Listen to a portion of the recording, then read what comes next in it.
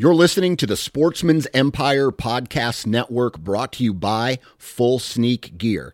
Check out their entire lineup at fullsneakgear.com. Also be sure to check out our entire stable of podcasts at sportsmansempire.com. This episode of the Sportsman's Empire is brought to you by Interstate Batteries. Since 1952, Interstate Batteries has been evoking compassion and a trustworthy spirit into the surrounding communities. Interstate Batteries is a mission-driven company fueled by purpose and guided by their values. If you need help locating a specific battery, stop into your local Interstate Batteries retail store and speak with a battery specialist. They even offer cell phone repairs. Interstate Batteries, outrageously dependable.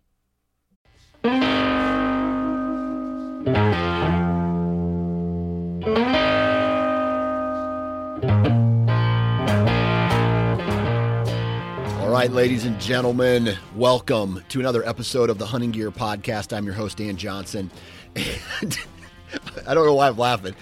This episode, I did it. I'm happy I did it. Ricky Bruley from the Range Podcast jumps on today. And here's what we talk about. We talk about the impact on certain types of hunting products throughout human history. And after I re-listened to this episode, I felt it was great. It's a great episode, but it made me want to go out and find an actual historian to talk about the impact that certain weapons had for hunting throughout the years. Like on this episode, we have two non-historians, just, I guess fans of history, fans of hunting, and we just have kind of a BS session. Ultimately, that's what this episode is. It's a BS session. So we talk about spears. We talk about arrowheads. We talk about hunting strategy and how it may have evolved throughout human history. And then we talk about modern hunting, where we discuss trail cameras, where we discuss black powder rifles and muskets and things like that ultimately made hunting easier throughout the throughout history. And then we talk about modern day hunting as well. We talk about trail cameras. We talk about digital mapping apps like HuntStand and Onyx and things like that, and what kind of impacts they have had on, especially mature whitetails. I feel like everybody wants to go shoot a big mature buck.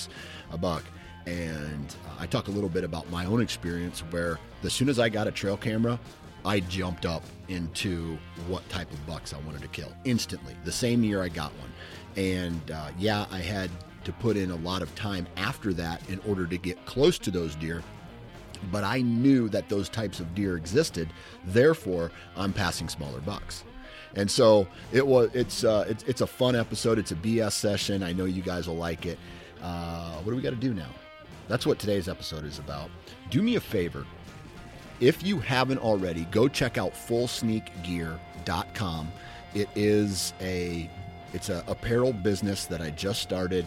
I got crew neck sweaters. I got the Nine Finger Chronicles hat. I got multiple t-shirts, including the brand new Slayer t-shirt.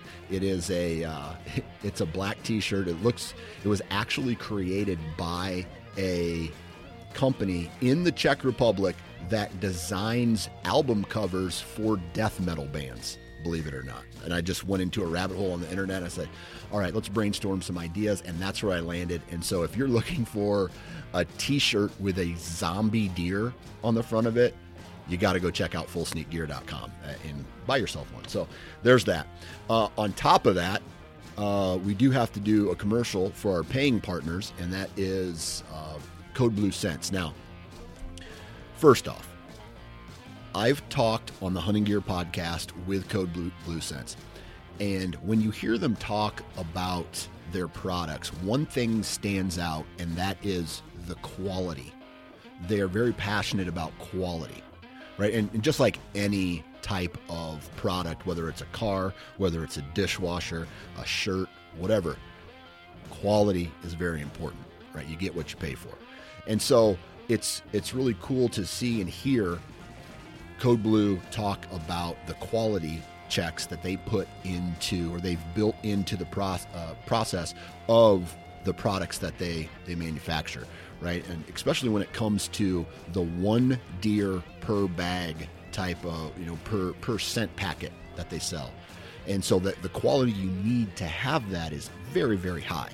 And so whether it's a real scent or a synthetic scent or a scent elimination product, or my favorite, the pre-orbital rope-a-dope system that they have, it is very important to have very quality, very fresh scents, and only Code Blue can do that. So if you're looking for whether it's real synthetic scents, scent elimination products, the rope-a-dope mock scrape kit, please go out and go check out codebluescents.com, discount code NFC20 for 20% off. In fact, here probably in March sometime, I'm going to try to mix it in with the shed hunting that I do this year. But I'm going to say this, I'm going to be putting in a lot of time into mock scrapes this year, including the rope-a-dope the rope-a-dope system. So please do me a favor, go check out codebluescents.com, go check out fullsneakgear.com, go check out sportsmansempire.com. We have a ton of great podcasts coming down the pipe every single week at the Sportsman's Empire, and it's about hunting. It's about the outdoors. It's about everything that we love about the North American hunting and fishing and conservation, everything that, passionate people just sharing stories and talking about the stuff that we really love. So please go out, find a different podcast that you've never listened to before, give it a try. And they all go through a pretty rigorous vetting system, so I don't just let garbage come on the network. Go check it out. Go find a podcast on the network that you've never listened to before. Go check it out, and I'm almost positive you'll walk away with something from these podcasts. So, good vibes, ladies and gentlemen. Good vibes in, good vibes out. Let's start today's podcast, where two dudes who don't know anything about history talk about history. So, you have a good one, and we'll talk to you when we talk to you. 3, 2, 1. All right. Welcome to another episode of the Hunting Gear Podcast. I'm your host, Dan Johnson. And today we are talking with another member of the Sportsman's Empire, Ricky Bruley. Rick, what is going on, man? Not much, man. I'm doing fantastic. How are you? I'm good. Did I say your last name right? I think so. Bruley? I think you did. Yeah, you said it right. Yeah, okay. That's what I thought. Yeah. I didn't know if the E was silent or not. Yeah, sometimes it's pretty common for people to say it, mispronounce it, and for a while there I just kind of got used to it and just didn't say anything. And then I had people get mad at me. They're like, dude, you gotta tell me what your name is. It's not cool that I've been calling you this all this time. And I'm just like so laid back with it that it's all good. But you said it right. When I was younger, I always wished my name was more complicated, because there's literally nothing easier than Dan Johnson. Okay. Right. And so, it's like, hey, I heard Dan Johnson was at a party, when I was in high school. I was like, oh, it must have been a different Dan Johnson. Nope. If my name was like Theodore Szczeskowski or something like that, right? So it was like, don't worry about it, right? Everybody forgets the people with complicated names, but definitely not me. I was easy to pick out. Yeah, back in the day, your name was probably in contention for John Doe with an unidentified male. Exactly. That's Dan Johnson. Dan Johnson probably did it. So, well, in all fairness, you're the only Dan Johnson I know. So really, yeah. I know a lot of Johnsons, but no Dans. True story. I had a check for. This was several years ago. I had a check for $3,000. Okay, and I took it to the bank, deposited it, but it never showed up in my account, and so I had to go back to the bank. They're like, "Oh no, you didn't deposit any checks. We have no record of that." Well, long story short, they ended up putting it into the account of a different Dan Johnson. So in my town of back in the day, there was probably 8,000 people in my town. There were 54 Dan Johnsons that banked. There's 54 Dan Johnsons that banked at the same bank as me. And so I go, you got to have a better system than this, right? You're a bank. There's no way these types of mistakes should be happening. Yeah, exactly. That's why we all have like a 9-digit number, right? Oh yeah, all that stuff. I mean, come on. Yeah. All right. So, how'd your season go this year? Well, relatively good, I guess. I got out a few times, but not as much as I'd like to, and that's okay. Yeah. I got to spend a week up in the Boundary Waters of Minnesota just to get away, and I didn't draw any Western tags. That was my main focus this year. Didn't draw any tags, so I just decided to go up and do some fishing and just relax and get away, and that's pretty much what I did. I just busted out the camera and just filmed and tried to be as primitive as I could, trying to light fires with ferro rods and goof around and do stuff like that. It was a blast. I had a good time, but so didn't get to hunt as much as I'd like to, but looking forward to this next upcoming season. I should draw some tags and should be able to get out and do some running around with my bow in my hand. Yeah. I'll say this, man.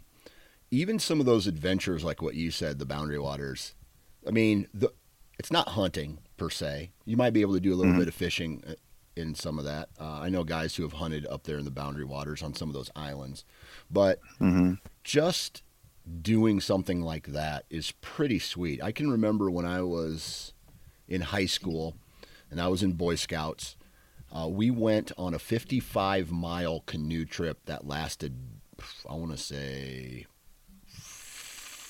5 days. It's called the Current River down in the border between Missouri and Arkansas, somewhere in that area. Yeah. And it was fun, man. It just on a canoe. That was back then before cell phones or anything like that. So it was on a canoe, on the river. Everything you needed, all your food, all your tent, all your sleeping equipment, like you said, fire starter, all that stuff in the canoe. And man, I still remember how much fun I had on that trip, man. It was so much fun. Yeah, those are the things. Those are core memories, man. You're never going to forget about that kind of stuff. So sounds like a blast. Yeah. All right. Yesterday or last week, I was like, hey, what's an idea for the Hunting Gear podcast? And I had just finished watching some type of random YouTube video about not broadheads, but arrowheads, right? And how Native Americans and all the even in Africa and things like that, all the history of hunting, right? Yeah. Kind of popped into my head. So I sent you an email and said, hey, you want to hop on the podcast? And here we are. And so I don't really know where to go. We're going to call this a BS session because I don't know where to start. I don't know how I don't know how this is going to end. But in the history of humans, let's take it back. And by the way, we are not historians. So if you are a historian and you're listening to this, I'd love to have you come on the podcast. But from this point of the show, it's two dudes who really love hunting, just speculating on what things could have or are, if that makes sense. Okay. So my first random question to you is, do you think that there was a time in human history where there was an object or a strategy or some type of method of hunting that resulted in an easier take of wild game or resulted in more animals being killed?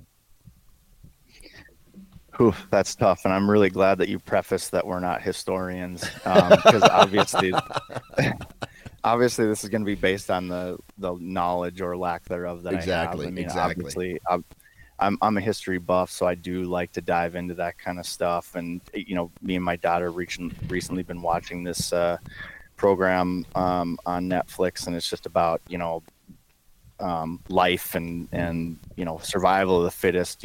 2 million years ago, 72 million years. I mean, way back, right? Yeah. So it's really interesting. But in any case, yeah, I don't know. Like, I got all kinds of things going through my head. I'm thinking like, trapping. That was one that didn't really cross my mind immediately. But then I was thinking about, like the old net, that something walks into and boom, catches them that way, or because, I think about some of the most elusive critters in modern times, right? So, like wolves, for example, are not easy to hunt. They're very, very elusive, and hopefully I don't get some people fired up about this because it's kind of a hot button issue. But like in Minnesota, when we first had a season here, which, well, in a long time since they delisted, this was, gosh, I don't know, maybe 8 years ago or something like that, we had a season. And I would say probably, well, I probably shouldn't throw out percentages or figures, but I would definitely say a majority of those wolves were taken via trapping. Okay. Just simply because they're so elusive, and snare trapping, I think, was one of the more common ways of doing it. And it's kind of a passive way of doing it too. You know what I mean? You don't have to put a lot of energy in it, set a bunch of traps and step away and then come check them on a daily basis. So yeah. I would like to think that would be probably one of the methods, in a more primitive time that perhaps had the most success, but I also don't do a lot of trapping myself. So I figured it'd be best for me to explain it in that way.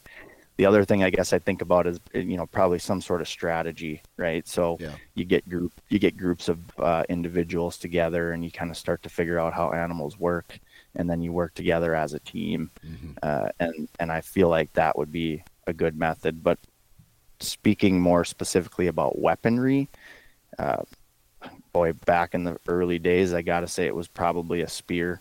Something like that. Yeah. I imagine that was probably invented prior to the bow and arrow. Yeah. So I guess that's where I'd go with that. Yeah, I'll tell you this, and that's crazy that we're having a conversation about hunting gear and equipment that happened before like recorded history, right? And so I would think that the groups of people had like. There was a time when humans weren't using probably tools. I mean, even primates, monkeys use tools, right? Like rocks to smash each other's heads, or throwing stuff, or even the primates that, they lick the straw, the piece of grass, and they dip it into the ant hole, right? So, and then they eat the ants off the stick, right? And so those are all different types of tools that primates have used. But then as our brain evolved and we stepped away from primates, I guess you would say, the strategy and style became more complex in how we acquired meat. And so I think, like wolves, right? They work as a team almost all the time. Like you rarely hear a story about a wolf going out by itself, right? Unless it's, they're working as a team. So I would think that, and this is one thing that I found very interesting, is like these early humans would group together and then they would push buffalo or wild game off of a cliff, and then they'd all fall to their death. And then so that strategy worked very well. You corral them in, you push them up into a high spot, and you scare the shit out of them over the edge, and that's how. So that's from a strategy standpoint. But I wonder, I found a couple arrowheads in my life. I wonder when the spear, sharpened from a straight stick, actually went to a spear with an arrowhead on it, or a spear tip on it, how that would have worked. Because my assumption is now you have FOC up front, there's generating more momentum, and potentially, depending on what your spear looked like, the stability of it potentially got stiffer, thus you're more accurate with your throw. You can practice and become more accurate. So I wonder if there was an uptick in accuracy of killing game when they added a stone tip to those spears. Yeah, without a doubt. I mean, you could apply it to, even your modern day setup, right? Like you're not going to use a field point to, shoot a deer or shoot an animal. I mean, you could, and if you were accurate, it would function. It would probably work. But just knowing that having a broadhead of some sort on there is most certainly going to increase your chances, especially in a situation where you might not be as accurate. Some of the cutting diameters on some of these heads is just getting silly, right? But again, and some of the ones that have these giant cuts, like me and some buddies, we kind of joke about them. We call them the best bad shot broadheads, because you can get away with, maybe being a little bit off and still, maybe, graze the, the aorta on the heart, or, just catch something where you may have not had a lethal shot, just again, trying to create as much hemorrhaging as possible in order to make sure that animal goes down. So without a doubt, I think you're right there. Most certainly helped a ton. Yeah. This is the fascinating part of these conversations, is the first person, right?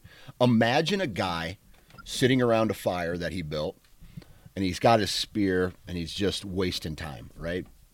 He's not on a hunt. He's not doing anything around his camp. He's just sitting, maybe warming up. He looks down at a rock, or he throws a rock and it chips another rock and it makes a sharp, and he is that first person in human history to go, I'm going to put this rock on my spear and I'm going to see what happens to it, right? and then how he would then communicate that to other people in his group or tribe or whatever it was. And so those are the types of things where it's like the first person to ever create artificial fire, right? By slamming two rocks together, right? It's just those types of moments have this gigantic impact in human history moving forward, because without fire, we don't have this fake heat, and we have to be more nomadic throughout the year and go travel south and things like that. So it's crazy, like those types of moments, by I'm the first guy to ever put an arrowhead on a or even attempt to make one, and as someone is watching him, they come up and go, well, try this, and then that works, and now this guy and this guy are working together to try. I don't know. I'm a kind of a nerd on things like that, and I just really think that if I could be a fly on a wall, it'd be moments like that. I would love to go back in human history and just be a fly on the wall and watch that all go down. So, I mean, you have to wonder if a guy was, if they were just, I don't know what, just kicking it or, goofing around and throwing rocks, or maybe that's what happened. Maybe, because that might have been one of the most primitive weapons of its time, and, just throwing rocks around and created a spark and lit a piece of grass on fire. Everybody looked at each other wide-eyed like, what the heck? Okay. And then start goofing around, and what even boggles my mind even more is to think about having the sheer amount of time that you would be able to have to just like experiment and play around with things, right? Absolutely. Just being, if you don't, you bored out of your mind, otherwise, so you're just experimenting and playing and constantly trying to improve, and then how even that sort of technology just expands amongst people through word of mouth, and look at this, check this out, between tribes, and that blows my mind too. Because eventually what is happening is, throughout human history, you're seeing methods, and we could even argue that it's still happening in today's hunting, where everything makes hunting easier. Back then it had carried more weight because we didn't have grocery stores, right? We had to hunt meat, and we had for our basic survival. And now it's taken on a completely different role, but it's still everything in human history is kind of focused on making hunting easier. I wonder if what were some of the first weapons that they had, like, the spear, obviously. I wonder if once archery became a thing and they were making, projectiles now, that for like a bow or a spear is probably, if I'm going to guess, a spear is probably one of the first outside of a rock. A spear is probably one of the first weapons. And then from that came some kind of other projectile like an atlatl or the, traditional archery, a bow made out of a stick and some intestines or things like that. And they're launching arrows and things like that. And I always think about, once the bow and arrow were invented, if that was more efficient than a spear or any other type of, throwing a rock or things like that. Yeah, definitely. I mean, I think I suppose spears probably maybe got, smaller and thinner as they, honed in the technology or whatever back then. But most certainly, I mean, even if you think back to, wartime stuff, if you had an army that didn't have archers, you probably weren't going to win that battle. Yeah. Just having that long distance advantage, I think was tremendous. Yeah. And so, yeah, without a doubt, having the projectile and, and then just continuously fine tuning it. I mean, think about the gigantic crossbows they had that they would shoot these giant spears at people, stuff like that. And maybe that didn't really happen. Maybe I'm just thinking of like Lord of the Rings or something like that. And they were just trying to shoot giant ogres. I have no idea. But, it's just, most certainly, some type of a projectile probably moved that pretty quickly. Yeah. And now we fast forward, there's all these different weapons, and now we fast forward to, I don't know, I don't even know if I would call this modern day, but the introduction of black powder and muskets, or using black powder to, in the first modern day gun, and you can even fast forward that into the first modern day rifle, right? And I'm assuming that once the rifle or even the musket was invented, then there was even a greater step up in acquiring meat it had to have been easier. Mm-hmm. Oh, guaranteed. I mean, and some historians may correct me on this. I believe it was the 4570 that almost single-handedly, took out the bison, Yeah. So, and that wasn't even for the meat. That was just for, and again, this is based on my knowledge. I have a few friends that would be able to verify this. Can I phone a friend real quick? But I believe it was mostly just for the leather, because it was during the or just before the Industrial Revolution or during it. They needed the leather to make belts to run some of the machines, and I think that's where a majority of all of those kills went. And there was a huge fashion craze in Europe for buffalo fur. Yep, absolutely, that makes sense too, for sure. Yep. But yeah, I mean, you just think about that, that rifle, and who's to say, if the Native Americans were so inclined, they probably could have wiped out the species with bow and arrow as well, but they were just more mindful of the fact that it just doesn't make sense to do that, right? It's for sustainability reasons. Exactly. And so, obviously, I mean, even modern day, right? If my goal is to acquire meat based off of the survival of my species or of my family, I'm taking a gun out into the woods over a bow, over whatever the case may be, right? So obviously, from when we talk about efficiency, hey, I tell you what, let's do something fun here. Let's talk about, try to put them in order. What weapon, highest to lowest, is the greatest efficiency to put meat in the freezer? I think we can both agree that a rifle is number one on the top of the list, right? What's number two? Yeah, I hate to say it, but rifle. Definitely. I mean, just like you said, I mean, my hunting now is limited, and so if I go turkey hunting, I always start with the shotgun. Yep. Now, I used to be really like diehard, like I'm never going to use a shotgun. I'm always going to do it with a bow, and now it's like, my opportunities at getting out and turkey hunting are much more reliant upon me bringing home some meat. Yep. And if I don't do that, then those opportunities get fewer and fewer. So yeah, definitely the gun. Boy, number two, oof. Man, again, I would almost have to say, it's certainly a skill that needs to be honed over time, but I think anybody who is really proficient and good at trapping, I think, is probably number two. Yeah.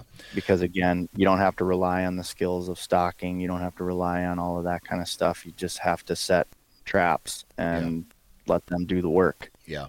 And I would say that is hunting 24 hours a day, right? Yeah. You're hunting even though you can't, you're not hunting, right? So you have a system of take out there that's working for you 24 hours if you're good at it. Yeah. If you're good at it. Yeah.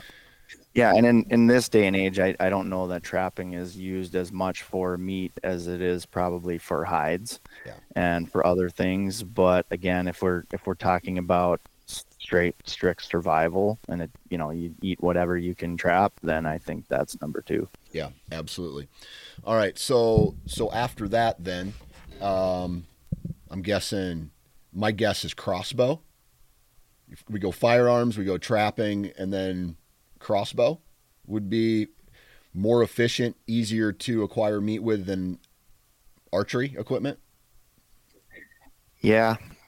Unfortunately, I have to agree with you on that one. Bummer. And that's a whole nother story. We won't even get into that. Yeah. So we'll just edit out the part where we make fun of people who shoot crossbows. I'm just joking, guys. It's a joke. Yeah. Okay. Because some people can get pretty butthurt about that kind of stuff. Mm-hmm. So, archery equipment, and then obviously trad, right? I know there are some states that do allow you to hunt with spears and atlatls, right, and things like that.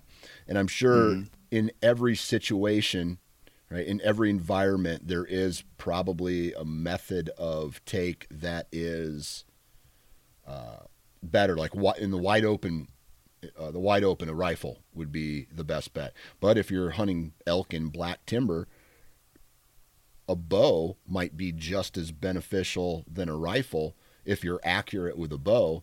Number one, you're going to get in tight, and number two, if you miss, you're not going to scare the animals away.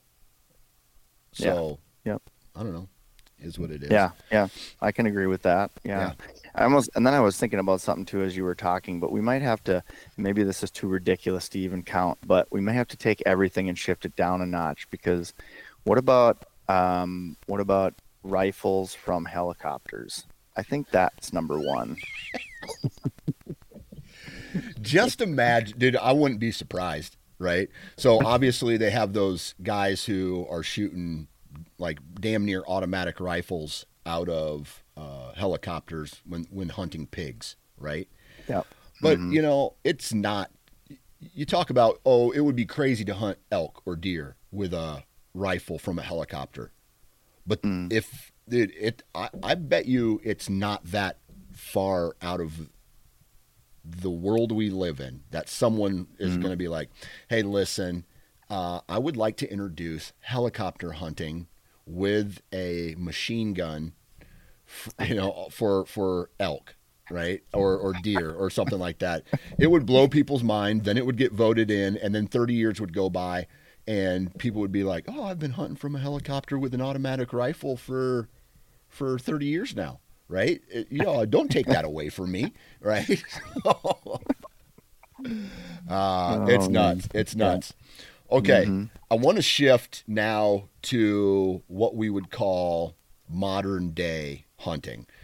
And that would be when we no longer need to rely on our hunting skills to get us meat, right? We could be shitty hunters. If we don't get our meat, well, hell, let's go to the grocery store and get our food, Okay.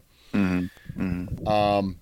And we've already really talked about that in some way. I mean, it's not all the weapons are going to talk about, we're going to talk about efficiency, and really you can get it done with just about any method these days. Tree stand, right? That's something that I would like to talk about a second. Do you think that once hunters left the ground and started hunting in trees, they became, and I'm sure it's not like what we know today where they had a hang on tree stand back in the day, right? But Right. the Yeah. second that they left the ground and perched themselves in trees, do you think that had a bigger impact in success rates of hunting? Yeah, I think it did, and it might have had an impact on the mortality rate of the hunters as well. I mean, if you're just climbing a tree and sitting on a Right. branch, you know what I mean? Like Right. I think about times where all the times I've shot deer sitting in a tree, and the feeling you get afterwards. If I wasn't tethered to that tree, man, I'd be on the ground with a broken ankle, you know? Yep. So Yep. you just get jazzed up and just excited. But yeah, definitely, just being able to get your scent up and off the ground, I think that gives you somewhat of an advantage. And, again, just being able to get away with a little bit more movement, Mm-hmm. not having to focus so much on, like here in Minnesota, if you're going to hunt from the ground, just that movement is really tough. And even if you have a ground blind or something and you haven't had it set up for a long time and it's brushed in really good, deer really pick them out pretty good, and Yeah. they get pretty spooky. Unless of course it's turkey season, then they don't seem to care. But if Yeah. they know it's hunting season, they're like, what is that thing? And they just bail out of there. So Yep. certainly getting up in a tree was a major advancement in Yeah. hunting for sure. I mean, at one point, tree stands were illegal in Iowa. I know they were in Iowa. Oh, really? Yeah, Wow. you could not use a tree stand when you started hunting, and I think I even heard a guy in Michigan say that at one point tree stands were illegal in several states once they started coming out because they thought it was such a huge advantage to the deer. I mean, just imagine being the first guy ever to walk into a piece of public or on a piece of property with a tree stand and watching the deer. Probably, my guess is have no clue what's going on. Even if Mm-hmm. they smelled you, they're like, "Wait, I can see in front of me. There's no threat there. Mm-hmm. Where's this threat coming from?" Right? Yeah. I bet you that would definitely be something to see. That'd be cool. Yeah. All right. Yeah. The next thing, modern hunting, right? And I want to talk about mature bucks, right? Because that's what in this hunting industry, everybody wants big, giant antlered whitetails, right? Yep. Mm-hmm. What do you think from the modern hunting era? What do you think resulted in one of the what product or piece of hunting gear and equipment, maybe even a strategy that was the most effective for killing a mature big antlered whitetail? Uh, well, I think on a more general scope, I think technology has probably been a major part of that, and then Mm-hmm. more specifically, probably trail cameras. Yeah. And then even, I was gonna say drones, but that's probably, I mean, that probably came and went so quickly as far as them becoming legal that I Mm-hmm. don't know that too many people had opportunities to do that. But Right. most certainly, I mean, you think back to even, you know, back when there was just event timers, right? Like you Mm-hmm. would just run a little string across a trail, and then if something would trigger the string, it's like then you would go, oh, I knew something was here at some point, right? Mm-hmm. And so now you can hone in on a specific area because you know something's moving through there at a specific time, right? Like Yep. you can see there's a deer trail there, but you don't know if it's at night or not. But Yeah. now you're like, ooh, I'm seeing some daytime movement. Of course Yep. that takes a lot more work, and you're leaving your scent and all that kind of stuff. And now you can set a trail camera and never have to set foot in there, and you can see all the photos. And me personally, I think it's great. I think it adds a little bit more excitement to the sport. I think it brings a lot of people in. And part of the reason I say that is I just recorded a podcast with a friend of mine just last week, and he's an adult onset hunter. He's only been hunting for 5 years, but where he gets excited is seeing the pictures. Like, he's seen all the pictures of the deer, and he's just jacked up, and he's like ready to get out and can't wait to get out and share. He's like, the social community that it creates where you're sharing the photos with your buddies and you're all getting excited and getting pumped up. And so but yeah, I would definitely say it has to be technology for sure. Yeah. And I can agree with that, because I was if it's brown, it's down hunter. All right. And I can remember getting my first ever trail camera. It was a Moultrie. It was gigantic. I mean, it was the size of a VCR damn near, or a DVD player, with little bungee strings that you would. And so at the end of the season, after they've been weathered, the bungee strings had no bungee left in them, and so it would sag, and so you had to like wrap it around the tree again to get the tightness, and they were only like a 1 season use, and then you'd have to order more bungee strings. Anyway, big D batteries, huge batteries that went with them, film, right? And so I went to the farmer after I got the pictures developed, handed him the pictures, and I go, look at this buck right here. This buck is huge, right? And he goes, no, move your trail camera over to the corner of this field and then see what you have. Long story short, he was telling me, like, there's so much more out here if once you learn how to use these things, then you will see that there's bigger bucks. And of course, I put it in the corner, I get the bigger buck.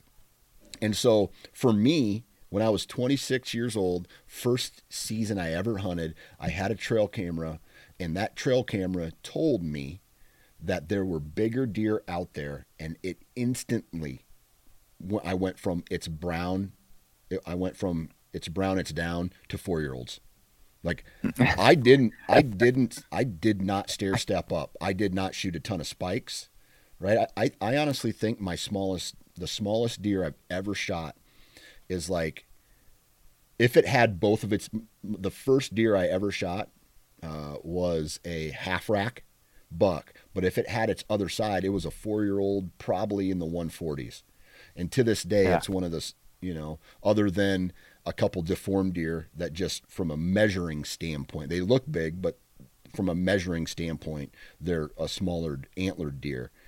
But outside of that, trail cameras had the largest impact for me on just telling myself, dude, if you want the biggest antlered deer, they're out there, but you have to go find them, right? And so you'd get a picture of the giant, and then what do I need to do to get this? And that led to me passing everything that was 1, 2, and 3 years old. Yep, absolutely. And I can, I haven't had a ton of opportunities when it comes to like cameras, because some of the ground that I hunt, some of the private ground that I have available to me, there's not a lot of there's the landowner's like, oh, there's a huge buck out there, but his idea of a huge buck is different than mine, right? And and so I've gotten a few bucks on camera and stuff, and then you're kind of like, okay, well, there's some out there, and I've always relied on that property for meat. I can always shoot a doe off of that property, no problem, every year without a doubt. But then there was one year that I did get, probably a decent 140-inch whitetail. And so then I really started hunting hard, and I was spending a lot of time out there, and I ended up filling 3 doe tags in the process. So again, when you talk about the mortality rate of whitetails, you know what I mean? Like, if I hadn't been out there as much as I was, I probably would have only taken the 1 doe that I usually take, and that's it. But I was spending so much time hunting, and just getting after it. And so, exactly to your point, when that bigger buck is out there, you're most certainly going to spend a lot more time. You're going to be sitting hopefully you're sitting all day sits, but And then I think too, I don't all day sit ever. I hate it, by the way. I don't like it. It's hard. It's hard. Yeah. It's not an easy thing to do. It's probably one of the more difficult things that I've done. And then, like we talked in the last podcast I did with you on Nine Finger Chronicles too, ADHD doesn't help that much. That's either. Right. makes it very difficult, So there's Right. times where I've literally just climbed out of the tree and took a little nap, at the base of the tree just to kind of pass a little bit of time by. And Right. who knows, I might have been the classic, painting of me sleeping and there's a buck kind of looking over at, giant buck looking over at me from 20 yards away. But yeah, I mean, I think going back to talking about technology too, I suppose, scouting software is probably Yes. another big one. Yes. Having the ability to, I mean, gosh, now you can look at your stand and with some apps and see which direction the wind is at that stand location. And, it's cool. And then at the same, as long as we continue to have regulations and things like that on the number of deer that can get taken, I don't get too worried about it. But I can see too where, again, going back to, I have an argument on crossbows and there's other people that would argue against that. So, I suppose the same thing goes for technology too. It definitely gives an advantage, and whether you think that it's a moral advantage or not, I guess it's always going to be up for debate. But yeah. Do you think that onX and HuntStand and those types of that type of technology, do you think that has led to more mature whitetails getting, or just deer or animals in general getting shot? Ooh, I don't know. That's a tough one. I guess in conjunction with trail cameras, probably. Mm-hmm.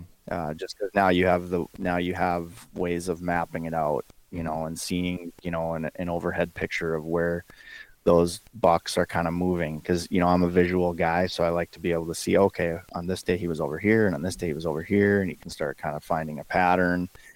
So I think in conjunction with trail cameras, yes. Standalone, boy, I don't know.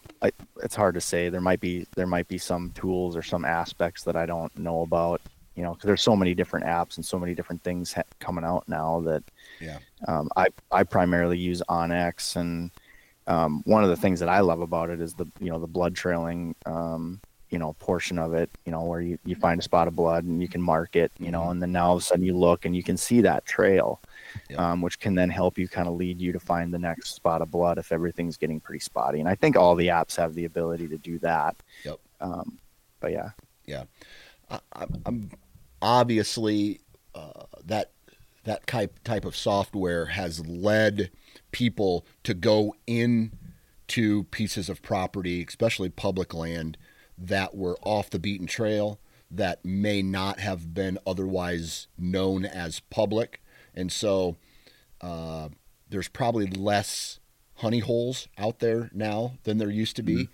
But I will say that what it's done is it has allowed people to feel more comfortable getting in deeper where game is living, as opposed to just 300, 400 yards off a road, right? Mm-hmm. And so in that way, I feel like it has led to more success, maybe not necessarily mature animals, but then one could argue, if you do go back and you are finding deer that or animals that nobody else has been hunting, automatically you're going to run into more mature animals just because nobody's been hunting, let's say, this little area, right? And so it could have, I bet you initially it did, but now that every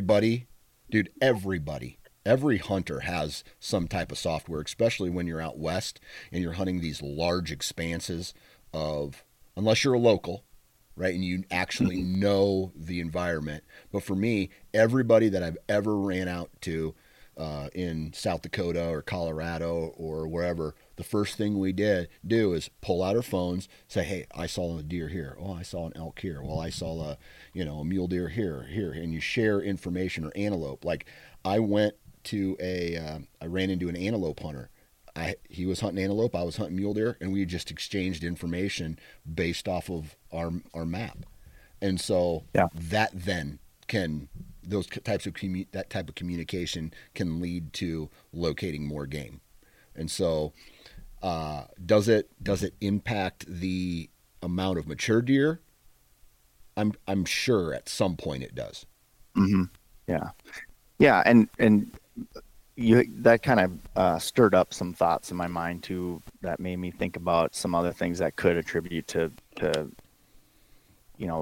larger, or I should say, trophy deer hunting success. In that, a couple things, because one, now these apps have provided you information to the landowner.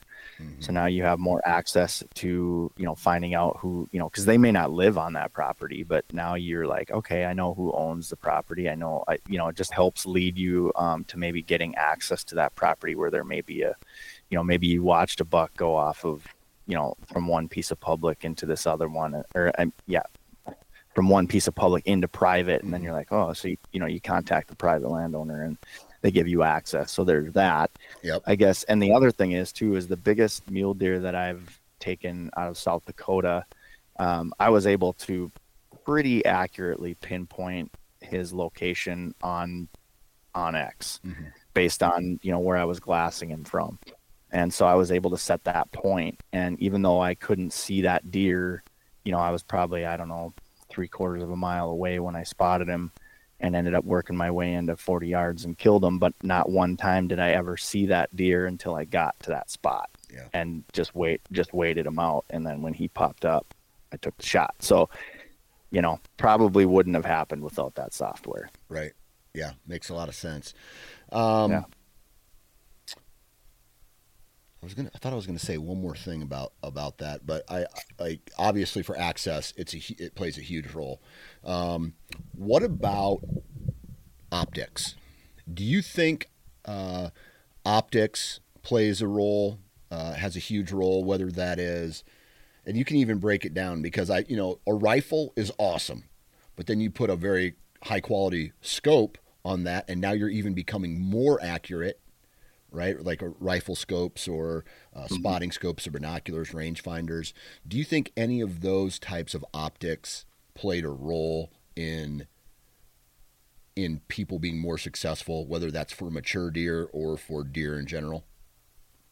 Absolutely. Yep. Absolutely. I mean, again, just having the, especially spot and stock type of stuff where, when I've been out west and having the ability to spot them from a distance, I mean, there's been times where, if you're hunting, a good example is like I've hunted opener for North Dakota, and it's usually pretty hot. You don't have a lot of opportunity. You've got maybe an hour after sunrise and an hour before sunset where you're actually going to be able to spot them. You've still got leaves on the trees and stuff, so they got a lot of cover to hide in. Yeah. But being able to break out the spotting scope and just grid off a hillside and then just start looking and really diving into each little section of that hillside.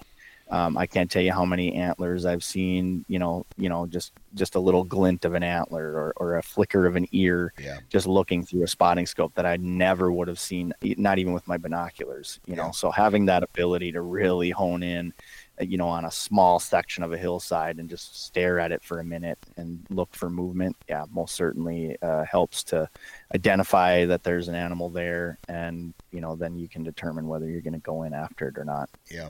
And that an argument could then be made for a spotting scope or binoculars being better at acquiring game than a trail camera could be.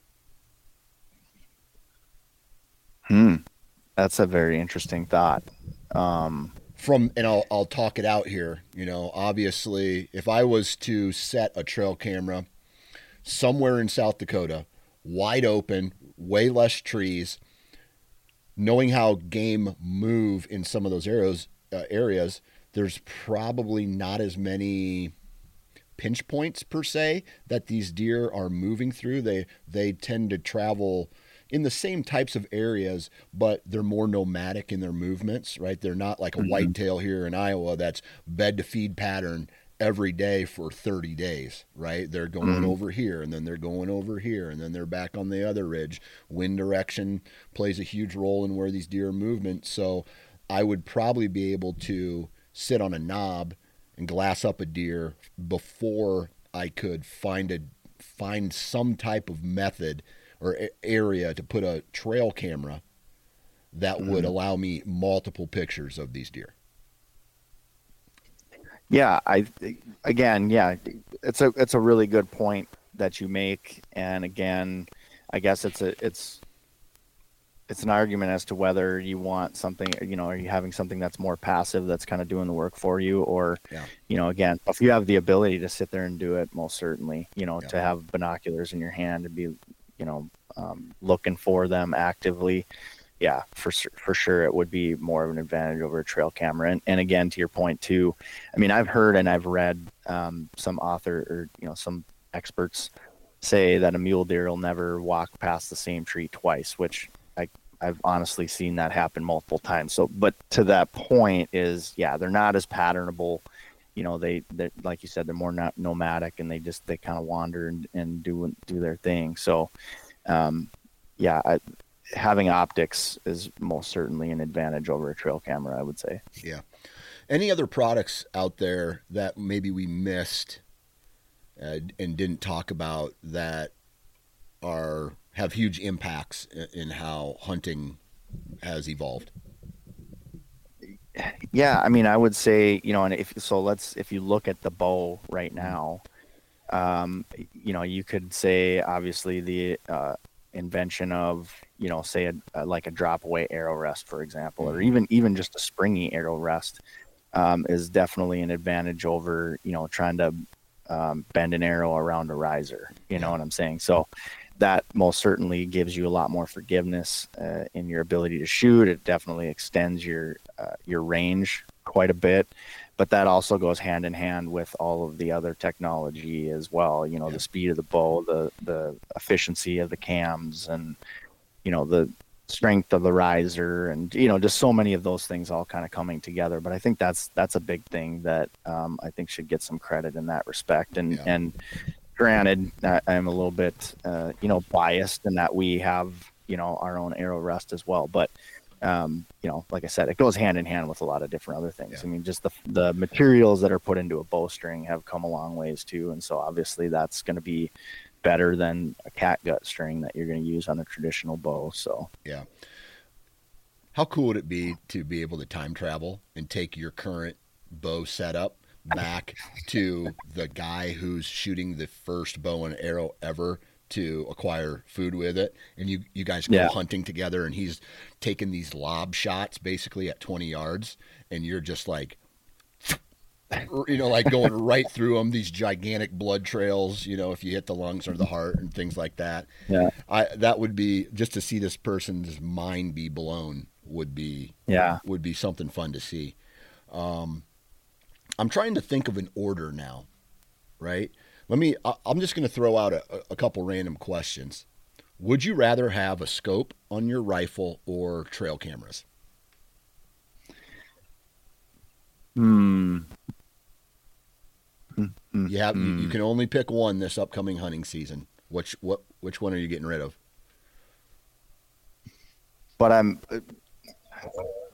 okay, as so many questions, because so I'm hunting even if I have those trail cameras, I'm hunting with a rifle without a scope. Yes. Is that so the scenario? Yeah, so let's say you live in a state where you got one archery tag, you have one rifle tag, okay? And that's what you can hunt with in this upcoming season. You can still have your bow, you still have your rifle, but I get to take away the thing that you don't want, and you can't use it. So would you rather hunt with trail cameras, or would you rather hunt with a rifle scope? So going back to, okay, so let's say, meat is not of utter importance, right? Like I don't necessarily need to have it. Yep. I'm gonna go with the bow and the trail cameras, and I guess the reason being is, well, one, I'm a terrible shot with a gun. I don't care what optics you put on that thing. I'm missing, and so and then two, just I don't know, just for the fun of it, I hunted with a rifle for many years with my dad, and granted, those are great times and had a wonderful time doing that. But the first time I took a deer with a bow, it's indescribable. It's just different. It's a more visceral experience. And then also, like I was saying, with the trail cameras too, it's kind of fun. It gets you kind of hyped up. Yeah. You can share the pictures with your buddies, it adds a social element to it. And, so then knowing where the deer are going to be, I'm going to go in with my bow and I'm going to make it happen that way. Gotcha. So. Okay. Let's take a couple.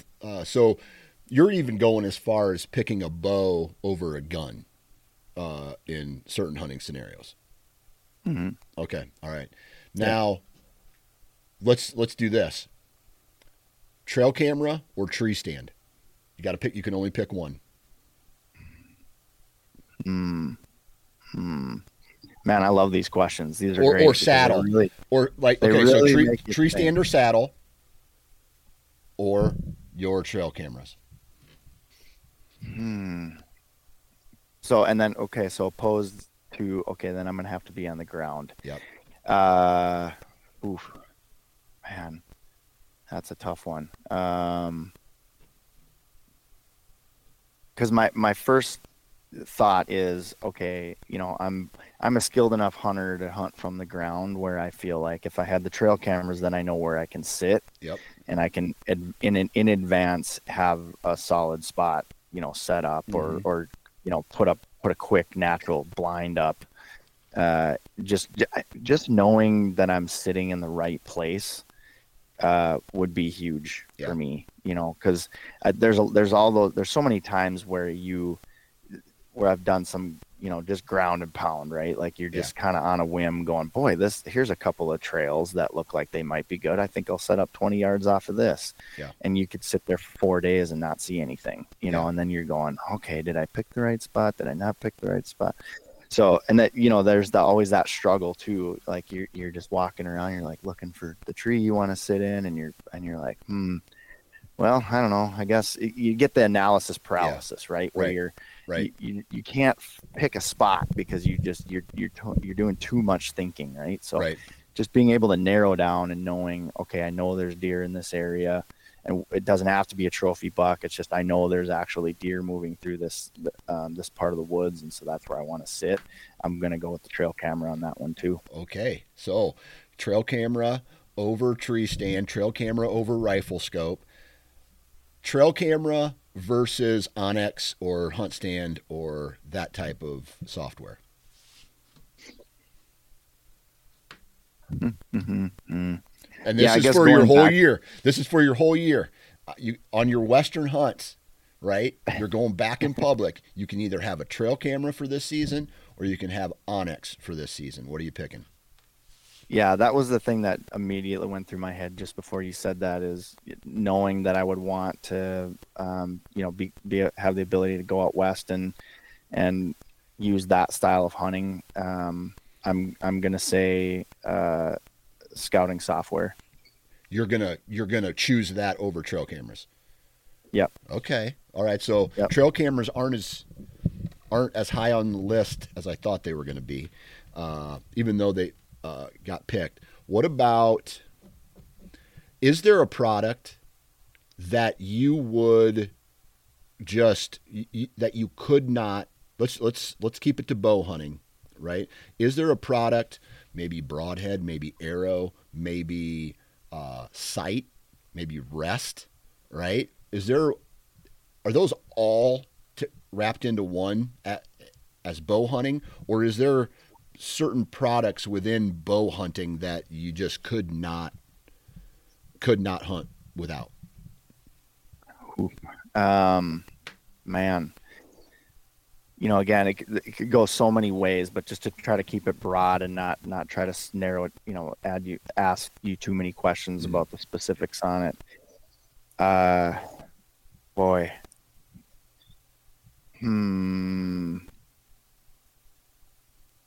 That's a good one. I had a buddy who, when I first started shooting compound bows, okay, we would go to his backyard, and he actually did not have a sight on his bow. He had one of those little finger rests that were pretty popular back in the day, right? Just the little thing that stuck out, put your bow there. A wire. And then he had permanent marker lines on his riser that he put there. And you could see where they would be alcohol rubbed out and then a new one, right? So he would get the dot to start and then he'd rub it out and then he'd that's how he shot. And he was actually pretty good using that one. I can remember my first sight was one pin from the jankiest sight ever invented, right? It looked like it was purchased at a Menards and someone put it together. It was heavy. It was made out of like stainless steel. It was horrible.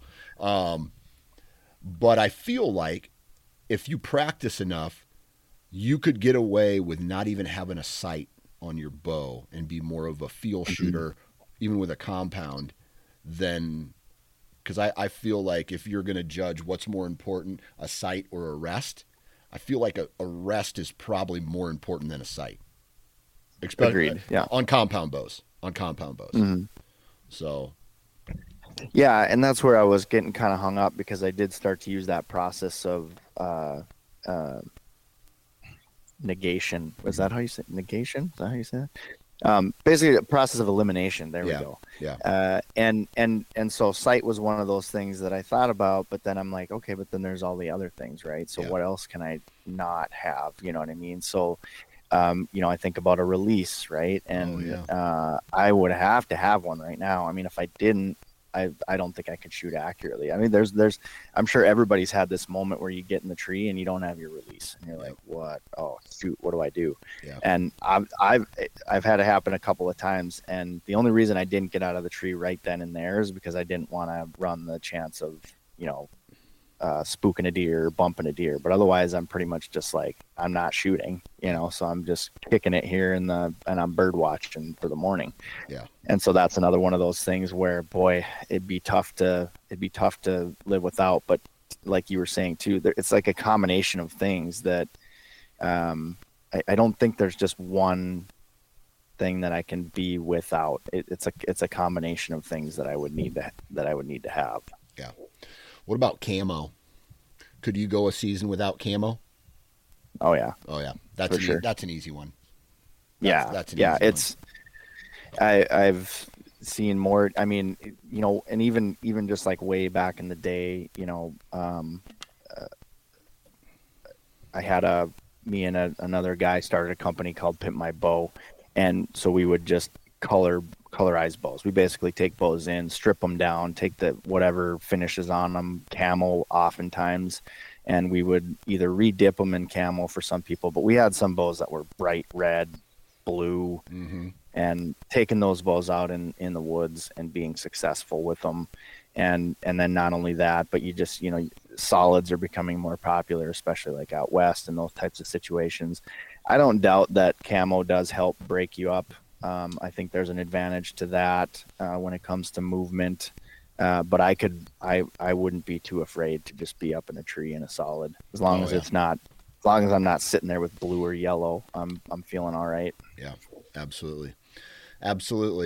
Well, this was a fun conversation, man. I really appreciate you taking. I don't know if we covered anything per se, but that's why we call these BS sessions, right? It's like, hey, dude, what would you do, man? It's like this was a conversation that took place over the course of like a 10-hour drive somewhere. Right. Yeah. It's like, hey, wait a second. Would you really hunt without this, or would you really hunt? I will say this, going back to trail cameras, and I want to end it this way. Without trail cameras have had the biggest impact on how I hunt and what my goals are every year as far as mature whitetails. You take that away from me, I feel like my goals would be forced to be changed. Right? Like I have to go into properties not knowing what's there, assuming that if I pass a 3-year-old, I'm going to get a shot at a 4-year-old. There might not be any 4-year-olds there, 5-year-olds, right? Am I going to be passing 140s now, or am I going to be shooting 140s now? Right? Yeah. And so trail cameras for me have had the biggest impact on what I chase every year. and you take that away from me, and I feel like I'm a completely different hunter after that. Yeah. Yeah, I would agree. And again, for me, so much of it is just part of the fun of it as well, Oh, yeah. you know, and I think, you know, one of the things is if we're looking at recruiting more hunters in some cases, and I'm kind of trying to figure that out, if that's something that we really need to do or not. But, you know, because especially you get out on public land and it's like, holy cow, do we really need more hunters? Yeah, where are you guys coming from? Yep. Yeah. Yep.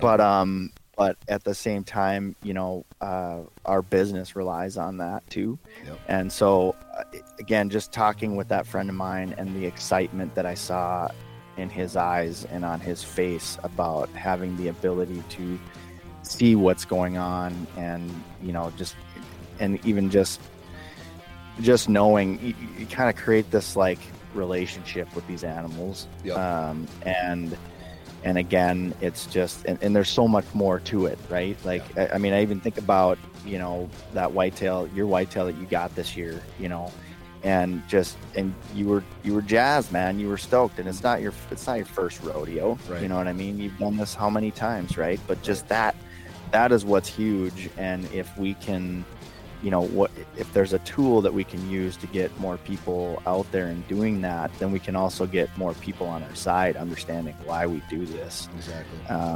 Because I fear that, you know, we're kind of headed in a scary place where we may not have the ability to do this anymore. Yeah. And I hate that idea. I don't like. I mean, there's so much more satisfaction in me pulling a you know, venison backstrap out of my freezer than going to the grocery store and wondering where that stuff came from. So, so I fear that happens, and I think the more we can educate people by getting new people involved and understand, because you just don't you're not going to understand it unless you do it. Right. So, right. Yeah, makes a lot of sense. Well, Rick, man, I really appreciate you taking time out of your day to hop on and BS with us a little bit. Yeah, that was fun. You going turkey hunting this spring? Oh yeah. All right. I'm excited. I can't wait. It can't come soon enough. So I've already got some plans to get out and do that. Perfect. All right, man. You have a good one, and thanks again. Yeah, man. Thanks a lot. Appreciate it. That was a lot of fun.